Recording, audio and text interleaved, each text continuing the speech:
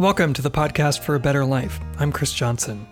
If you're interested, both the book and film version of A Better Life are available at theatheistbook.com. On today's episode, I speak with Darrel Ray about his life, leaving the faith, and how religion influences human sexuality.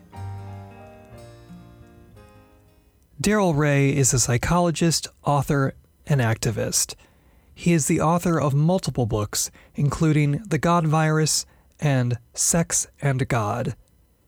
He also helped found the nonprofit organization Recovering from Religion. I asked him about his childhood, growing up in a religious family in Wichita, Kansas. I was born into a very religious family. Just to give you an illustration, my grandmother on my dad's side thought Jesus wrote the King James Version of the Bible. So there's that. And my grandfather, her husband, was also a preacher, country church preacher for 45 years. My father and my other grandfather were elders in our church, and my parents actually were church founders. They founded two churches in Wichita, Kansas, where I grew up. And my grandfather was a founding member of the church I grew up in. So it's a lot. Plus, my parents became missionaries when they retired, went down to Mexico and started doing mission work down there. So I came out of that. I was in church. If I wasn't in church 3 times a week, something was wrong. I was sick or we were on vacation. But 3 times a week was like the minimum. Sometimes it was 4 and 5 times a week. And even my Boy Scout troop was in the church, so I was in the church for that. It was just church all the time until I got to be about high school, and then I started moving a bit away from just constant church. But I did some other. So I've gone through this whole life up till the time I'm 16 or so, and going to church all the time and studying and doing Bible study and doing Sunday school. Also, I was in Bible quiz, those contests, and our church against another church. And I wasn't ever very good at it because I didn't study very hard. What denomination was it? Independent Christian. We were the only Christians, and we only dunk you once. But if you're not dunked, you're going to hell. It's that simple. No sprinkling. And I'm telling you the truth. I'm telling you the truth of the gospel and theology from my grandmother. That's where I learned most of my theology. And I don't know if you remember Madeline Murray O'Hare, the founder of American Atheist. Mm-hmm. Well, when she did her thing and got prayer kicked out of the schools, my granny would hear her name on the radio or the television. I was only like 12, 13 years old. And Granny would say, "That woman's worse than the devil." Well, with Granny, you didn't argue with Granny. You didn't ask questions because she'd tell you to go get a switch, and she'd switch you for sassing her. So it took me like 3 or 4 months to get up the courage to ask Granny a simple question. How can that woman be worse than the devil? And she says, "Well, at least the devil believes in God." I think some people might not understand that when you talk about that it has to be full immersion and you have to only do it once, you're not kidding about that, right? Like, there are actual debates between Christians about whether you need full immersion or just a sprinkling will do. Is that right? Absolutely. Absolutely right. Because Jesus got dunked. So if you don't do it the way Jesus did it, then you're obviously not following Jesus. I'm just telling you the truth, according to my granny. Now, fast forward, about 16 years through childhood, and I'm starting to get a little bit independent, and the Vietnam War is going crazy. And I asked my dad about the Vietnam War when I'm like 16 because it's not looking very good. And my dad, being religious and also a very, very, Christianist or Christian nationalist, I guess you could say. I don't know that he was anything like what we're seeing today, but when he told me, I said, "Dad, what would you do if they wanted to take me to Vietnam?" And he said, "Well, I'd write a letter to my congressman." Okay, what else would you do? And that was about the end of that discussion. He'd write a letter to his congressman. far as I know, my dad never wrote a letter to the congressman, but I was practically on my way to Vietnam, and I told my dad, I'm not going. I read the Bible. I've got friends that are Quakers, and I know what pacifism is. And I read Tolstoy, and I read George Fox. I read all these pacifist Christians who really took the saying of George Fox, I live in the power of him that has no need for war, and took that to heart. And my dad, of course, thought that was horrible because that's not a true Christian. You can't be a pacifist. You got to be an American soldier to be a true Christian. Onward, Christian soldiers, you know. We sang that damn thing frequently in our church. So it was, I got into the only super serious conflict in my entire life I got in with my father when I told him, Dad, I'm going to file as a conscious objector. I will not go to Vietnam. I will go to jail. I'll go to Canada. I will not fight in that war. It's a colonialist war. We have no reason to be there. It's a civil war. And it's not our fight. So you actually had been drafted at that point? No, I had a high, but I had my draft number was number 36. Now, the lower your draft number is, the more likely you are to become cannon fodder. That's basically what it is. So having a number 36, I was going. There was, no doubt about it. I was going. And so my dad grabbed me. It's the first time my dad ever, he spanked me when we were kids. That was part of the deal back then.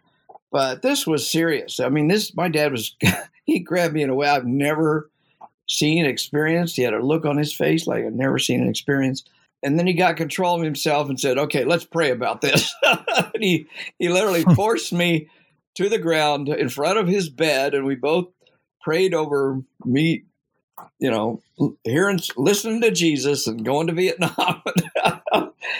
And I went straight after that the next day down to the draft board and filed my conscious objector status. I got it about 3 months later. And but I was also in college, and back then you still got a deferment. You got a deferment until you graduate from college, and then they took you. So I had 2 or 3 years to go before that happened. So I stayed out of Vietnam until I got into college, and then the war was close to winding down, and I wanted to go to seminary because I thought I wanted to be a preacher. The irony was I'd gotten a degree in sociology with a minor in anthropology, undergraduate, and I still wanted to be a preacher. I always believed evolution. Evolution made perfect sense to me. From the time I was 12 years old, I loved evolution. I loved biology. So I studied it, and I knew more than, my parents weren't well educated. None of my family was well educated, and they thought evolution was devil talking, but I didn't. And that's what also was taught in your church as well? My church was kind of agnostic about evolution. It was funny. I could talk about evolution. Nobody else seemed to be too upset about it. My grandparents weren't happy that I believed it, but they didn't get mad at me about it. And in fact, my parents started a church, in one of the churches they started was Antioch Christian Church. And while I was in college, my senior year, I took a part-time job at Antioch Christian Church. By this time, my parents had left and gone back to their own church, their home church. But I took a job as the youth minister there.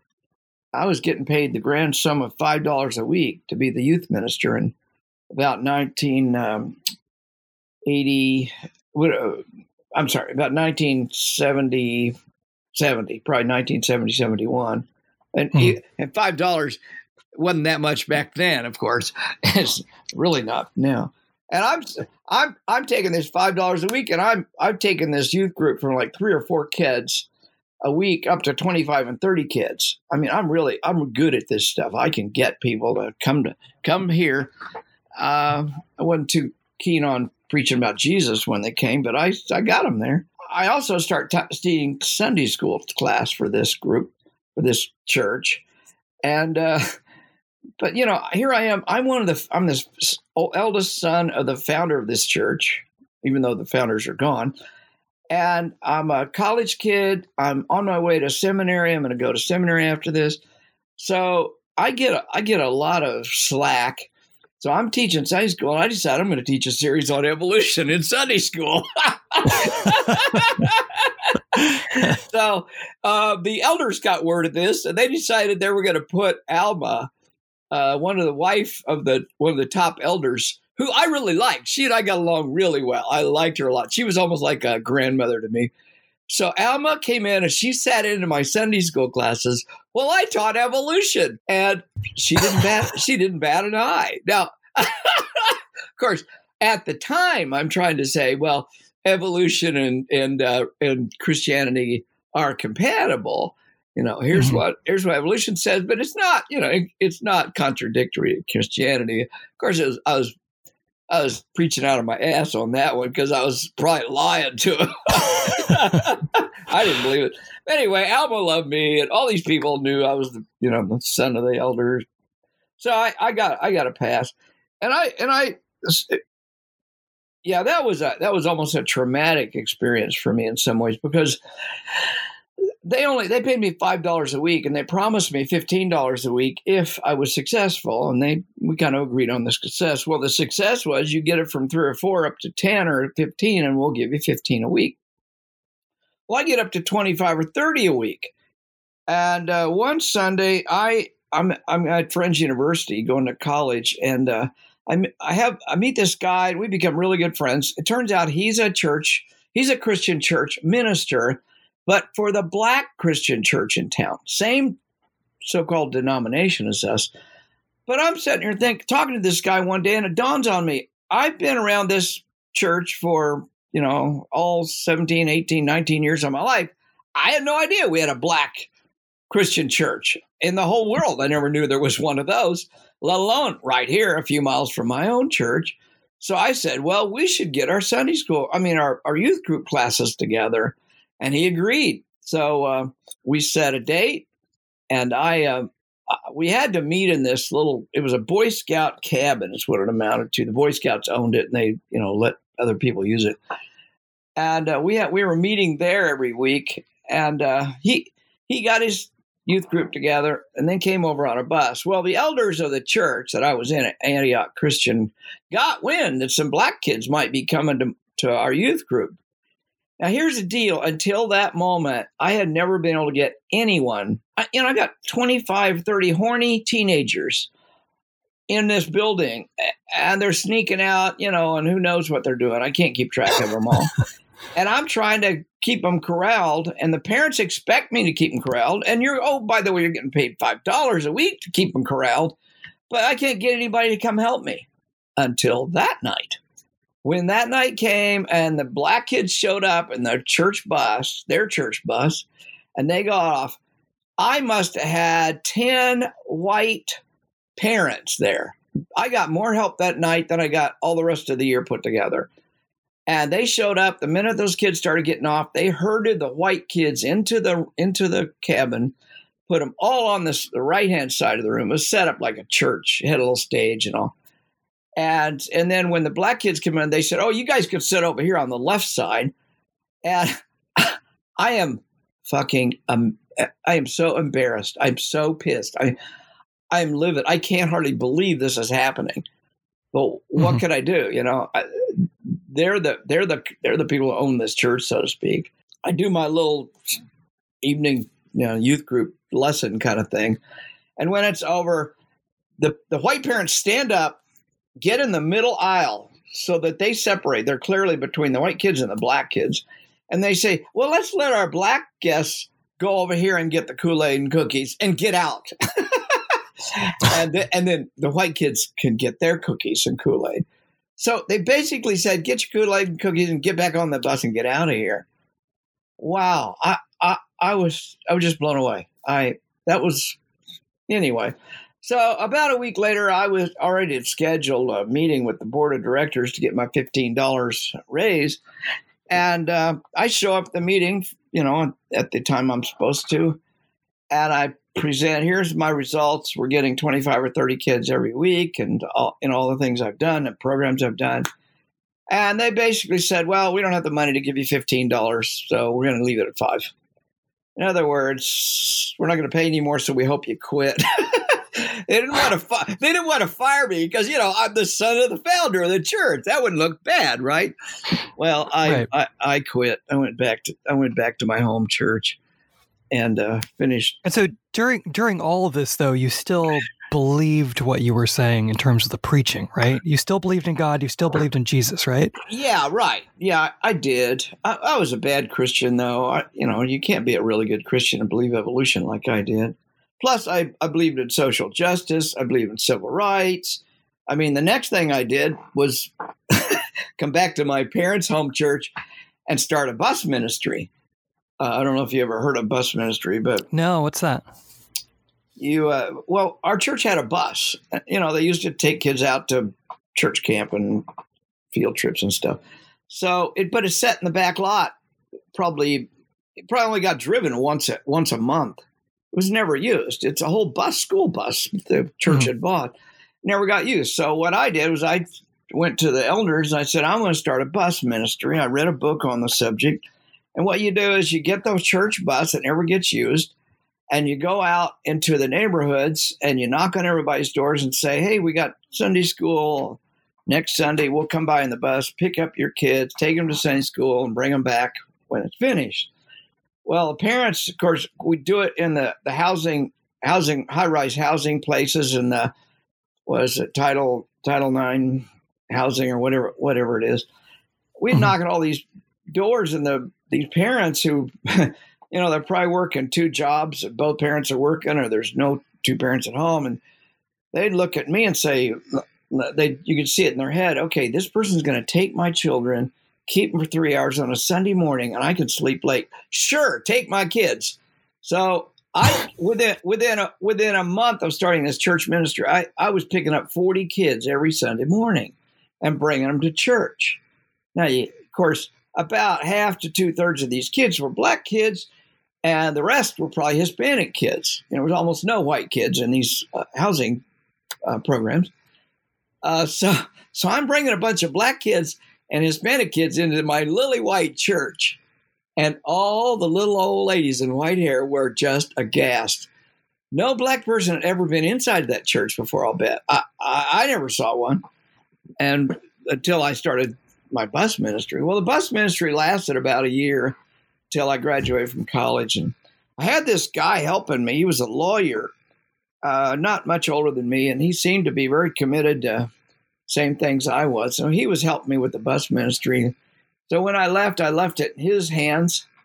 And I called back a week or two after I left. I went down to Nashville to go to graduate school. And I found out nobody's driven the bus ever since I left. So I started asking some questions. I asked my parents some questions. What I find out was that guy had been a plant. The board had put him in to help me just to keep an eye on me. And then as soon as I left, he said, screw this, I'm out of here. And he killed the whole bus ministry. So that was my second lesson in Christian racism. It was very bad. I just, what do you know when you're 19, 20 years old? And this was all very surprising to you at the time that kind of everybody in the church you were going to was so racist? Or was that something you kind of knew beforehand? I don't think I knew it. I lived in a lily white, bubble. And Wichita is a very segregated city, very segregated. Mm-hmm. And the only time I ever got exposed to anybody besides lily white people was when I went to the swimming pool, the city swimming pool, to take swimming lessons. And I was one of the few white kids there because it was a swimming pool in the segregated black part of town. So, no, I just, when you're 19, 20 years old, you don't think about these things. You're just learning about these things. I mean, I'm learning about the Vietnam War. I'm learning about international relations. I'm learning about what the church says about war. I mean, nobody talks about what does the Christian church believe about war. Have you ever heard a sermon on that? It never happens unless you're a Quaker church or a Church of Brethren, Mennonite maybe, but you never heard a mainstream church have a sermon on what is the Christian take on war. And yet, if you read the Bible, especially the New Testament, there's quite a bit of stuff in there on the Christian view of violence and war. but nobody talks about it. You certainly don't hear evangelical churches talking about it. So I was learning all that. And of course, Leon Tolstoy was a great Christian and a great pacifist. And he read the same stuff. I read him and I thought, well, this is interesting. A Christian that doesn't believe in war. And then I had an uncle that was a Quaker, and he had been a conscious objector in World War II. And as a result, he got sent to California to fight forest fires until for the entirety of the war. That was the rule back then. If you didn't want to go be a soldier and spend your 2 years fighting you'd spend the entire war fighting fires. And the casualty rate among firefighters in California was about the same as casualty rate of soldiers in the Pacific or in the European theater. It was dangerous.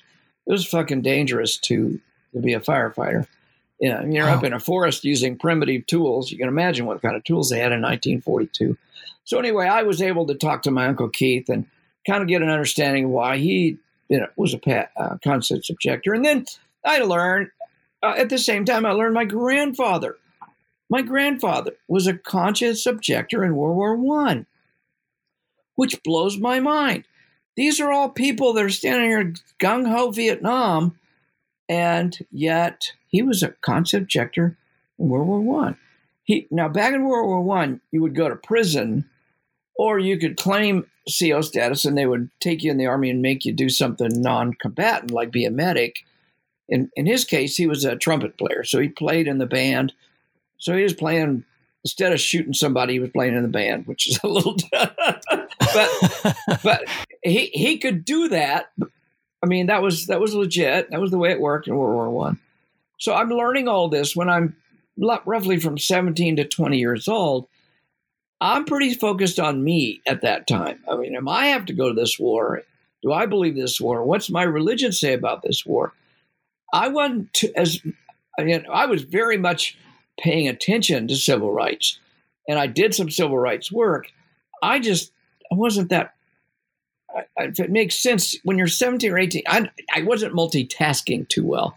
And yet, as you can tell, I was very interested in civil rights, very interested in bringing the, quote, gospel to people who weren't the same color as me, those kind of things. And I got that from my grandmother, who believed, she was racist as hell, but she'd sing, Jesus loves the little children, all the children of the world, red and yellow, black and white, they're all precious in his sight.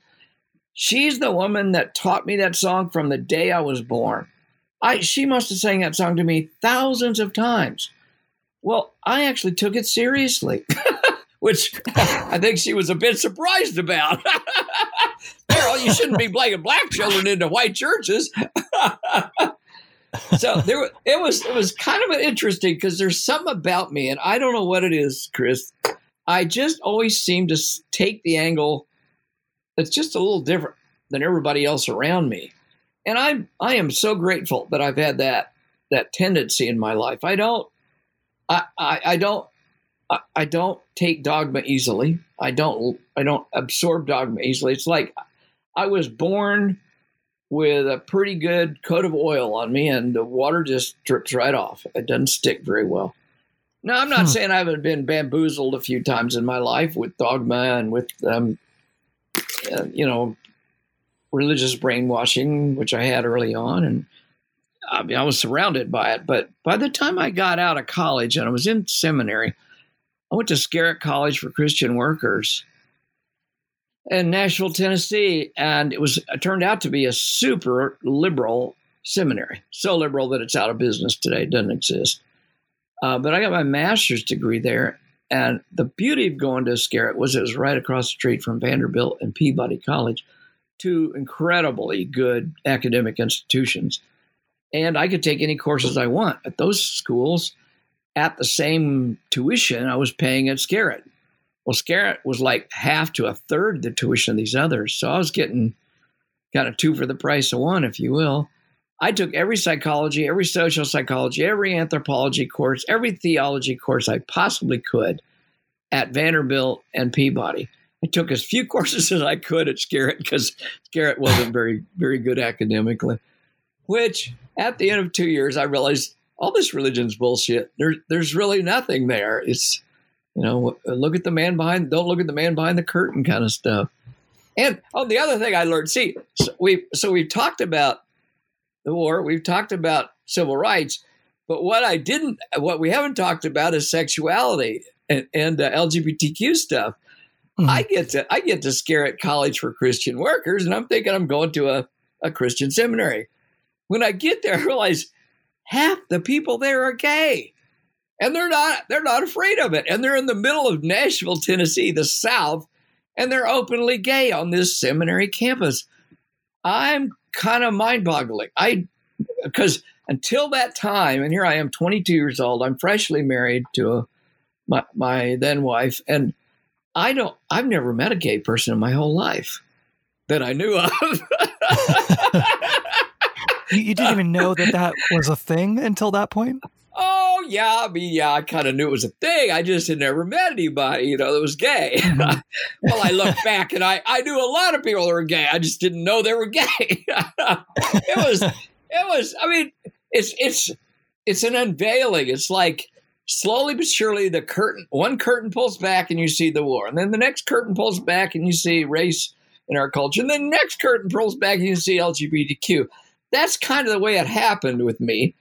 And one day I'm in the dorm. I was in the married housing is what I was in, but I was over in the then men's dorm with a guy, and we were going to study, and he takes his shirt off and then starts getting more undressed and say, "Hey, would you like to get comfortable too?" I'm thinking, wait a minute, what is this all about? So it leads to a good, interesting conversation. I'm straight. I'm probably a 7 on the Kinsey scale. But I had to then talk to somebody who was gay and out about it and comfortable with their sexuality, so comfortable that he was willing to, come on to me. And that was like a mind-bogglingly amazing conversation. But I don't think I'm that much different than a lot of people on this planet. I think we go through life in a bubble or in our cultural bubble. And every now and then we see glimpses of other cultures or glimpses of other people's lifestyles or other people's beliefs. And if you just pull the curtain back a little bit in that area, you get exposed to a dramatically different world and different worldviews. And it was just an amazing exploration. That's all I can say. It was an exploration that I went through over a period of about 10 years, from, I would say, roughly 15 years old until about 25. And I almost never talk about you. You've got me to talk about more than I usually ever talk about on this area of my life, but it's interesting. I don't think about it very often. Do you know whatever happened to that the guy who you had that long conversation with? No, I don't have a clue, but I do know that it was remarkable how many people that I graduated with went on to be youth ministers or music ministers in their local churches. And I do know a number of them that have now left totally. They may not have left religion, but they left the ministry. But no, I don't remember. I didn't really pay much attention to the people in Scared. I had a wife. I was working, and I got a job. I had to get a job. There's, a lot of things were happening. So that wasn't top of my priority list. But that once I got through with my master's degree, I got a job as a counselor in a youth treatment facility for adult youth offenders, and loved it. Just loved counseling. But I didn't have any training for that. I had a degree in religion, but they'd hire anybody, that had a master's degree. So I realized I need to go back to school and learn figure out what I'm doing here. So I went back got admitted to the doctoral program at Peabody College, got my doctorate at Peabody and Vanderbilt. Vanderbilt merged with Peabody at the same time. So I kind of got both on my. When you realized that you didn't kind of believe the religion anymore, did that cause a lot of anxiety with you, or your relationship with your then wife, or your relationship with your family, or did it cause some trauma for you in that sense, or was it kind of easy in a way? That's It's a good question because a lot of people do experience that, but I did not. I am very lucky, being the oldest child, being the most responsible of the four boys. I'd say one of the two most responsible, the four boys in our family. No girl. My mom, and I had a great close relationship with my mom and pretty much my dad too. So I just escaped all that. When I got divorced in 1988 from my first wife, I started dating, and a year or two after that, I started dating this one gal pretty seriously. And my mom, I hadn't really come out to my mom. She just knew I never went to church, and I wouldn't darken the door of a church, and neither would any of my brothers. Funny thing, as religious as my parents were, not one of the four boys in our family ever darkened the church after they left, except me. I kept going back because I was, seminary and all. But yeah, it didn't have any trauma for me. I told my mom. My mom said, "Well, I hope when I was dating that gal, she said, I hope she's a good Christian girl." And I said, "Mom, if she's a good Christian girl, I'm going to run as fast as I can." And that's when I came out to my mom as an atheist. And that was 1989, and my mom died in 2007, I believe it was. And we had a great relationship to the day she died. Religion never came into it. I was rather pleased to watch my parents. I told you they became missionaries. They became more and more and more liberal as they got older, and more caring and more understanding of other people and their condition. And they got rather pissed off at all the other missionaries they kept encountering in Mexico. They go down there in Mexico to help people. And my parents were true humanists. They'd go down there with shit to give people, to teach people, to help people. They didn't give Bibles. They didn't give Bible chick tracts or any of that shit to them. They would give people shampoo and toothbrushes and toothpaste. And they would help build dormitories for orphanages. That's the kind of stuff my parents did. I was so supportive of what they were doing, I actually gave them money. You'll never hear Darrel say he gave missionaries money, but I did with them. Not a lot, but I just thought, okay, Mom and Dad, I can get behind actually doing stuff. And they would get mad at the Catholics and the Presbyterians and the Pentecostals that go down there, and just take their money and give them Bibles and pray over them to get well and not provide them any medical help. So my parents had their eyes opened through their missionary work. And by the end of their life, they weren't going to church. It was kind of interesting. They weren't talking about God. I didn't see them reading any Bibles. For the last 10 years, last 5 years of my parents' life, almost the last 10 years of my mom's life, I saw almost no religiosity. I think the going down to Mexico and being a missionary cured them. They realized how horrible religion was down there. And they went down there. One of the reasons they went down there was they were feeling like, the Catholic Church has led these people astray. We needed to go down there. And what they got down there and found out was every other church has led these people astray too. Nobody's actually doing anything to help these people get out of the poverty that they're finding there. Golly, wow. We're going way off the rails here, Chris. No, I think it's fascinating. It's really interesting. It surprises me too. I think if you were to ask me before we had this conversation if Darrel's parents would have been more humanist as they got older, I wouldn't have believed you. But wow, yeah. That's a really interesting story. Yeah, it was. I told you my grandfather on my dad's side, we called him Pappy. He was a country church minister for 45 years. And I saw the same thing in him. His wife died. My real grandmother died, and he remarried a woman a few years later named Virginia. And Virginia, he had known Virginia his whole life, but he got remarried to Virginia, and Virginia absolutely had no use for religion. I don't think she was an atheist, but she had not a good word to say about religion. So here she is marrying my grandfather, who's a country church preacher.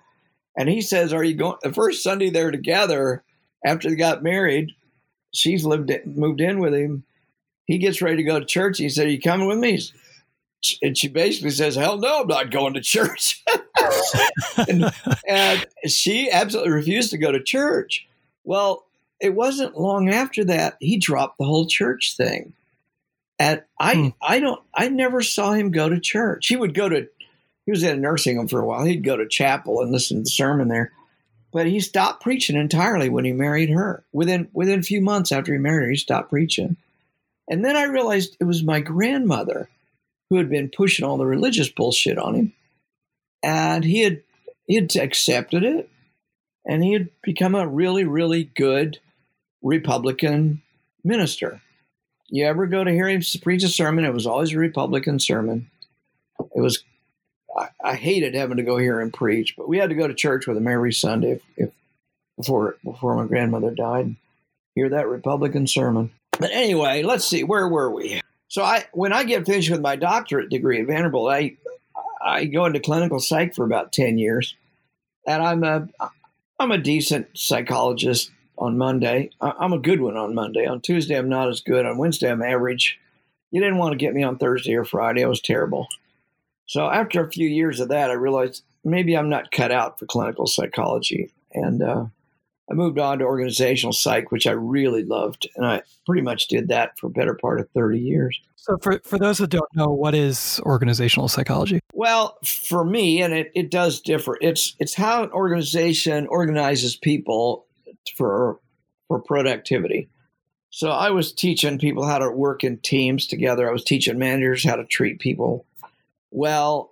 It's a radical idea, but if you treat people with dignity and respect in the workplace, they actually produce better. And Shocking. that's kind of, and I wrote 2 books. My first 2 books were on those 2 subjects, on that very subject. So my first book was published by McGraw-Hill on teaming up, and my second was published by PC Press called The Performance Culture. But what I was doing is looking at the anthropology of productivity and organizational culture and organizational psychology in both those books. But my work was teaching managers a little bit about just basic behavioral psychology and how do you supervise people? How do you train people? How do you nurture and mentor people in the workplace? And if you do a good job of it, you get high productivity and people stick around. And oh, by the way, they teach other people how to be good too. So that was a really good career. I had a lot of fun doing it. I got to travel literally all over the world, from England to all over Canada, all over North America. I had, you name a Fortune 500 company, I probably had them as a client. For a large number of the Fortune 500s were my, General Electric was a client of mine. Blue Cross Blue Shield was a client of mine. Cummins Diesel Engine was a client of mine. I had a lot of mental health institutions or organizations, that engineering organizations, you name it. I just had tons of these, and I was good at teaching people how to behave in the workplace, how to treat people right, and I enjoyed that. But it also led to doing clinical psychology in the executive suite. There's so many CEOs or managers are having trouble with their marriages or their kids or something. So I still had to do clinical, but kind of on a different in a different way. But as I'm going through all of that, Chris, I'm still interested in church-state separation kinds of stuff. And I've always been interested in psychology, religion. Ever since I read Emile Durkheim, Varieties of Religious Experience. Emile Durkheim and William James, Varieties of Religious Experience, back in my graduate school time in Scarrett and Vanderbilt. So I just kept coming back to some stuff, and I wrote a term paper while I was in seminary called on the civil religion, and I tried to find that term paper. I couldn't find it anywhere, so I decided I'm just going to sit down and rewrite it and get it as an article and publish it in American Atheist magazine or somewhere like that. I get to writing, and I write an article, and I write 2 articles, then I write 3 articles. I'm thinking, I had no idea I had this much in my head to write. So I sent it off to my best friend, Dr. Dan Dana, he is another psychologist. We've known each other for 35 years. And I say, Dan, what do you think of this? And he comes back, he reads the first 3 chapters or articles, I think they're articles at the time. He said, Darrel, I don't know what you're writing here. I've never read anything like that in my life. This looks like a book. And at that moment, I realized, oh, shit, I'm not writing articles. I'm writing a damn book. And that was the beginning. That was the beginning of, or the birth of the God virus. And it was one of those books I'd been writing in my head for decades. So when I actually sat down and wrote it, it took me 4 months to write the thing. It took me another couple of months to get it edited, and then I published it. And it was like a bestseller. It just took off the minute I published it. It went way beyond my wildest expectations. Most books don't sell that well. You never make your money back on it. So I know that. Yeah. You don't have to tell me. So for those who don't know, what is the thesis of the God virus? What made it different from other books at the time? Well, I'd read Hitchens, Dawkins, Harris, Dennett. I'd read all the major writers, and none of them, to my satisfaction, or even close, were talking about it from a psychological perspective. And I thought, I have something to add here. It's something that nobody else is talking about. And that is, how does mimetics, which Dawkins first came up with in his book, The Selfish Gene, how does memes or mimetics work with religion? Now, Dawkins had written an essay on mimetics and some other things since that book came out, but nobody had sat down and said, let's just systematically look at every aspect of this concept from within religion. Now, when I wrote the book, I do thank Dawkins for the concept and attribute, my inspiration to him largely. But I only use the word mimetics once in the entire book, and that's in the introduction, because I did not want people focusing on that. I wanted people to focus on what is religion doing once it gets into your brain. Because once you understand that religion behaves remarkably similar to what a cold virus looks like, or a rabies virus, or a COVID-19 virus. Mm-hmm. All these things want to get in, and they into your brain or into your body, and then they want to replicate, and then they need to get from your body or your brain to the next.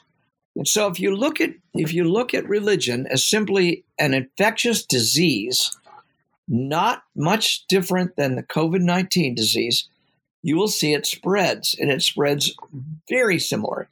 And the most interesting thing is, as we've seen it, if you go back and look at history, and that's why I put so much history in all my books, have lots of history in them, because if you look at the history, you'll see that religion and disease go together. Wherever the Spanish went in South America, smallpox went. Yeah, so religion and disease, and if you look at what's going on today, where are the outbreaks? Where were the outbreaks in Korea early on that came from a damn church? Where's the outbreaks now in the United States? You can trace them back to religious meetings frequently. So religions and viruses, they are very infectious things. And I wanted to teach people how you get infected. It's important to know how you get infected with COVID. It's important to know how you get infected with a flu or smallpox. So why not just as important to know how you get infected with Jehovah's Witnesses or infected with Catholicism? So that's the premise of the book. Here's the way you can avoid getting infected with the God virus, any God virus, because every God virus is different. There are 140 different rhinoviruses, and rhinoviruses are what generally cause colds. There's 140 different rhinoviruses. Well, you could get one today and another one tomorrow, and you won't have immunity to them. Just because you had one doesn't mean you're going to be immune to the next one. So the same thing is true of religion. You might not catch the Catholic virus, but you might catch the Pentecostal virus. So my goal is to teach people how people get infected and then how you immunize yourself against infection, period, for all God viruses. And I could have gone a lot farther, but I wanted to keep the focus on religion. I touched a few times in the book on other ideologies. For example, I look at communism as it was practiced in the East, in China, in Russia. Those and North Korea even today, those look a lot like religions. And I'm unashamed to say that in the book, that those are all religions. They don't look like religions because we're not used to look at them that way. But Lenin is entombed in Moscow, and people can still go and look at him. That looks a lot like a sarcophagus of a pharaoh that gets deified when he dies. Or look at what's going on with Kim Jong-il and his father and his grandfather. You know, those people are deified and they're worshipped. And in fact, the grandfather is president of North Korea for eternity. Now, doesn't that sound like a religious idea to you? Mm-hmm. Yeah, it's eternity, right? Well, and so the position of president of North Korea is occupied by a dead person. It's like Jesus is president of the United States for eternity. Yes, okay. And of course, I started promoting the God virus and working on, speaking around and promoting the book on all sorts of platforms. And podcasts were really getting going then. So I was on a lot of podcasts. And I learned I really enjoy talking on podcasts because, see, I can talk all day, Chris, and you never tell me shut up. I think it's great. And then what happened was I started getting people who read the God virus saying, I need help. Can't find anyone to help me. And that's when I started recovering from religion. It was just like 2 months after the book came out, and I was already getting swamped with people saying I need help. And I had a meeting in the back room. I've told this story 100 times, so your listeners probably already heard it. Back room of an IHOP right here in Kansas City, where I live, and 11 people showed up. And I only knew one of these 11 people. And I simply asked 2 questions. How did religion hurt you, and how have you benefited from leaving? And 2 or 3 hours later, the restaurant manager's kicking us out because they're closing the restaurant, or that back room anyway. And I knew at that moment that I had a tiger by the tail, that I needed to do something. And that was the beginning of recovery from religion. It started with a single little meeting in the back of an IHOP. And from there, we have now grown to be, I think we've got volunteers in almost 30 countries now. We get chats from 25 to 30 countries every month, and phone calls. We've actually got dedicated phone calls now from all over North America, including Canada, Australia, the United Kingdom, and South Africa. We'll probably add more dedicated phone lines in the future. And we're helping tens of thousands of people. I mean, I am not exaggerating. It's at least tens of thousands of people are getting help by recovering from religion every year. And I anticipate, and we're growing at almost an exponential growth rate. Our helpline director told me the other day that we have 160 volunteers in training, which I was blown away by that number, because that's about how many total volunteers we have, is somewhere around 160, 200 volunteers. So we are actually on track to probably more than double the number of volunteers that we have over the last 18 months or so. It just shows how much need there is out there. There's a lot of need for people. People are leaving religion in droves, but just because you leave does not mean you weren't harmed. There wasn't religious trauma put into your brain from a young child. It almost reminds me of like physical therapy after an injury. You know, you have the injury, and then you have to go through physical therapy for a while to kind of get back to normal again. And so is that kind of how you see recovering from religion? I actually think that's a great metaphor, Chris. I fell down and broke my, or not broke, but really injured one of my shoulders in a hiking accident several years ago. And I had never been to physical therapy in my life. And I'm walking around thinking, this damn thing will get better sooner or later. I'll just ignore it. I'm not as smart as I look sometimes. After about 3 months of being in almost constant pain, I thought maybe I better get my doctor to look at this. Of course, she looks at it, X-rays. Well, thankfully you didn't break it, but it is hurting. It is injured. So she sent me to physical therapy, and 2 months of physical therapy, and I was almost like new. I had, because I had never experienced physical therapy before. I had no idea what they could do. They're like miracle workers. I could start believing in that religion. It is really amazing what physical therapists do. So I have new and very great respect for the training and the knowledge of physical therapists.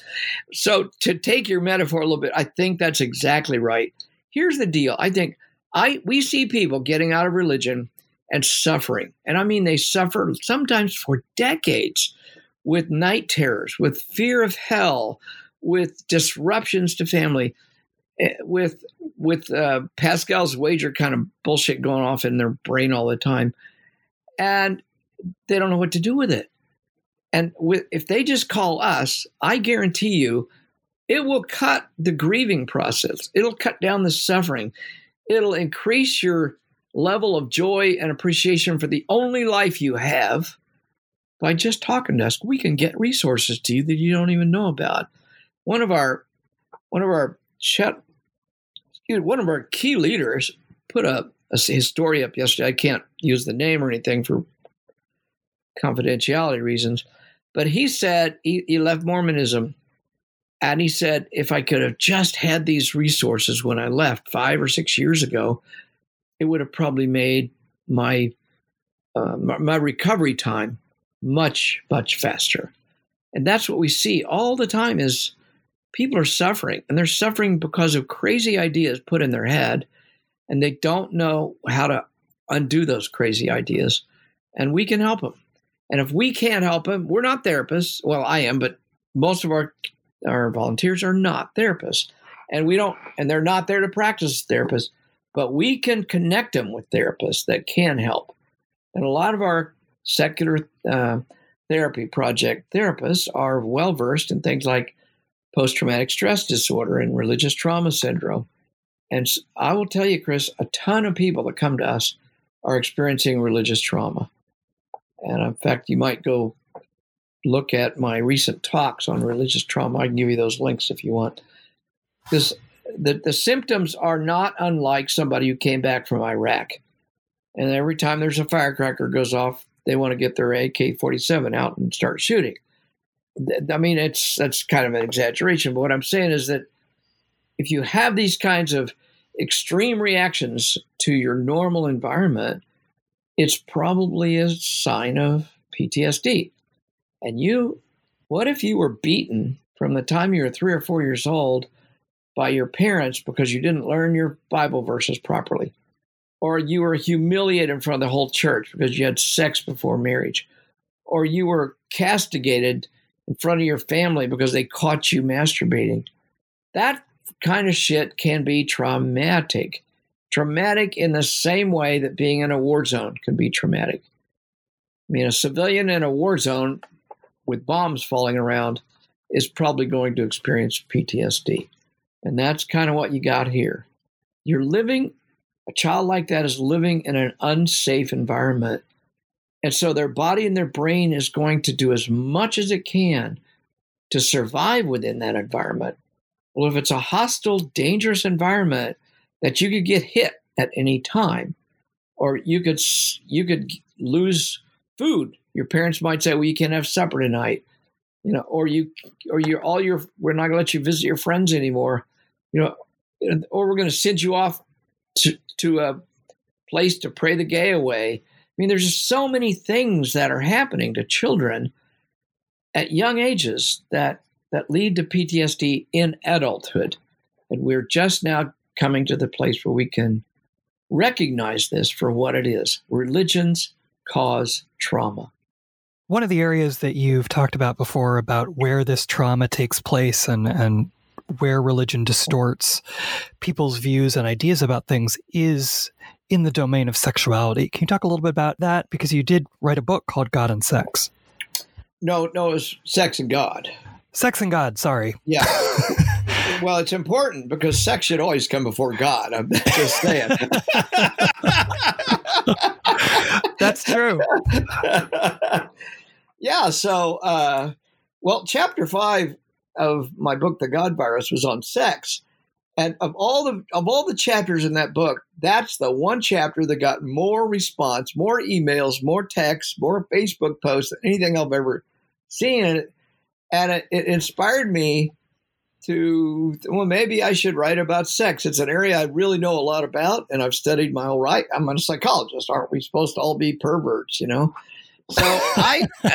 so that's what I did. I started this, and I look at, just as I looked at the literature in atheism with Dennett, Harris, Dawkins, and such, I looked at the literature on sexuality, and what I noticed was, real quick, there's never been, and I am not going to exaggerate here, there has never been a book written from a secular perspective about sexuality. Never. There's lots of books written about sexuality from a religious standpoint, but nobody ever sat down and said, let's look at religion and sex. There's nothing ever been done like that. And I see an opening. When I see an opening like that, I can't not do it. It's just too much of a temptation. So I started writing about it and realizing, when you write about something, you learn a lot. I already knew a hell of a lot, but I learned a lot more by writing the book. And what I subtitled the book, How Religion Distorts Sexuality. And that's pretty much the key to the whole book. When you're raised within any patriarchal religion, your sexuality is going to get distorted. And that's just the nature of patriarchal religions, because the ownership is really important. Ownership of property, and I write about this extensively in the book, ownership of property, and who's going to get that property when you die? Your children. So you need to own your wife, so that, I'm talking from the male perspective here, of course, you need to own your wife so those kids are yours, so your property's going to your kids and not some interloper's kids. And so therefore you take the autonomy away from the wife. Oh, and by the way, your daughters, you don't want your daughters marrying somebody that's going to take your property. So you take your daughter's autonomy away. And as long as the sons have got autonomy, then we're okay. And that's the way patriarchal religions work. So I really explored that. How does this distort sexuality? What if we looked at other cultures? What if we said, wait a minute, is Christian culture the only kind of sexuality there is out there? Is Muslim or Jewish sexuality, is that the only kind of sexuality? And if you subtracted those religions from the planet, and let's subtract Buddhism and Hinduism too, just while we're at it, because they're all patriarchal religions. If you subtract those from the planet, and then you go and look at what other cultures think about sexuality, it looks nothing like Christian sexuality or Muslim or Hindu or Buddhist. So I quickly recognized anthropologically, and I write about this in the book, that there are many sexualities on this planet. The problem is we're living in this Christian sexuality bubble, and we think that's normal. That's terribly wrong. It's like if you tie a tree down, if you take a young tree and you bend it over and you tie it down, the tree is going to bend over and then it's going to turn and start going back up again. So 20 years from now, you'll have a tree the trunk is angled one way and then it goes straight up because it seeks light. You have distorted the growth pattern of that tree. That's what patriarchal religions, they distort the sexual growth patterns of people so that people end up expressing their sexuality in harmful ways. I will just give as my main evidence Catholic priests. Why the hell do we see so much child sexual abuse among Catholic priests? Well, it's largely because the Catholic priest's own sexuality has been grossly distorted in ways that the priest, of course, has no appreciation for or understanding. And so they go out and they act out and they hurt other people. They hurt children under their care. because of their distorted sexual ideas. And this, I mean, people say, well, you became an atheist just so you could have all the sex you wanted. Well, yeah, that's probably true, but I always want more sex, so that didn't quite work out. The thing about where was I going with that? So the thing about sexuality, though, is that Catholic priests. People ask me, "You want to be an atheist just because you can have sex and be perverted and all that sort of stuff?" And I say, the most perverted kind of sexuality I can think of on the entire planet is a celibate Catholic priest. That's perversion. That's really bad. You've got somebody who's denying their own genetics to propagate an infection of religion. Priests are there to infect people. That's their purpose in life. And that's the way you look at the distortion that I write about in Sex and God, among other things. I mean, look at the Mormons. They distort people in a whole nother way. Look at the Baptists. They do too. Each religious organization, from Buddhists to Baptists, all distort sexuality, but they do it in a slightly different way. It's like the tree we talked about earlier. Take 10 trees, plant them all at the same time, and then tie each one of them down in a different direction. And you'll get a Baptist tree, and you get a Mormon tree, you get a Buddhist tree, but they're all going different directions, but they're all distorted. And that's the focus of Sex and God. Do you think a lot of these ideas also keep going once the religion has faded away? I mean, do you, even in a secular society, for example, the remnants of those ideas about sex being bad or sex being a taboo subject would still keep going, even if the religion itself is not there? Does that happen? Yeah, it's absolutely inundates our culture. We get people telling us, I've been an atheist my whole life, and I'm still feel guilty about masturbating. Well, where the hell did they learn that? The religious ideas just permeate our culture. And the illustration that I think is most interesting is locker rooms. Boys, locker rooms in junior high, middle school, high school. You go into a locker room, boys are very nervous about their sexuality. Of course, that's normal. We're learning who we are, what our bodies are. But in that place, all these other boys who are Christian or are Catholic or are Baptist, I may be an atheist kid in that locker room. I may have been taught all sorts of positive things about sex. But when I go in that locker room, those Baptist boys are going to make fun. They're going to make jokes about homosexuality. They're going to make fun of each other's bodies. All those things are going to happen in that locker room. Well, those messages are being passed along to me. I could be a total atheist. I'm still hearing that if you look different than them, or if you get a hard-on while you're in the shower, or if you look too much at some other person's penis, any of that kind of stuff. I know. I saw it myself when I was in junior high and high school. It happens. And I realize no matter what your home background is, your peer training has got a lot of religious values in it around sexuality. Male dominance, disrespect of women. I mean, those are all taught in the locker room. Boys go in there and they talk about the girls in their class in very disrespectful ways.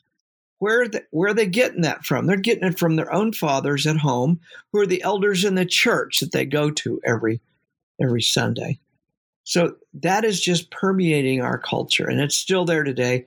And the toxic masculinity in our culture is everywhere. And I can't emphasize that enough.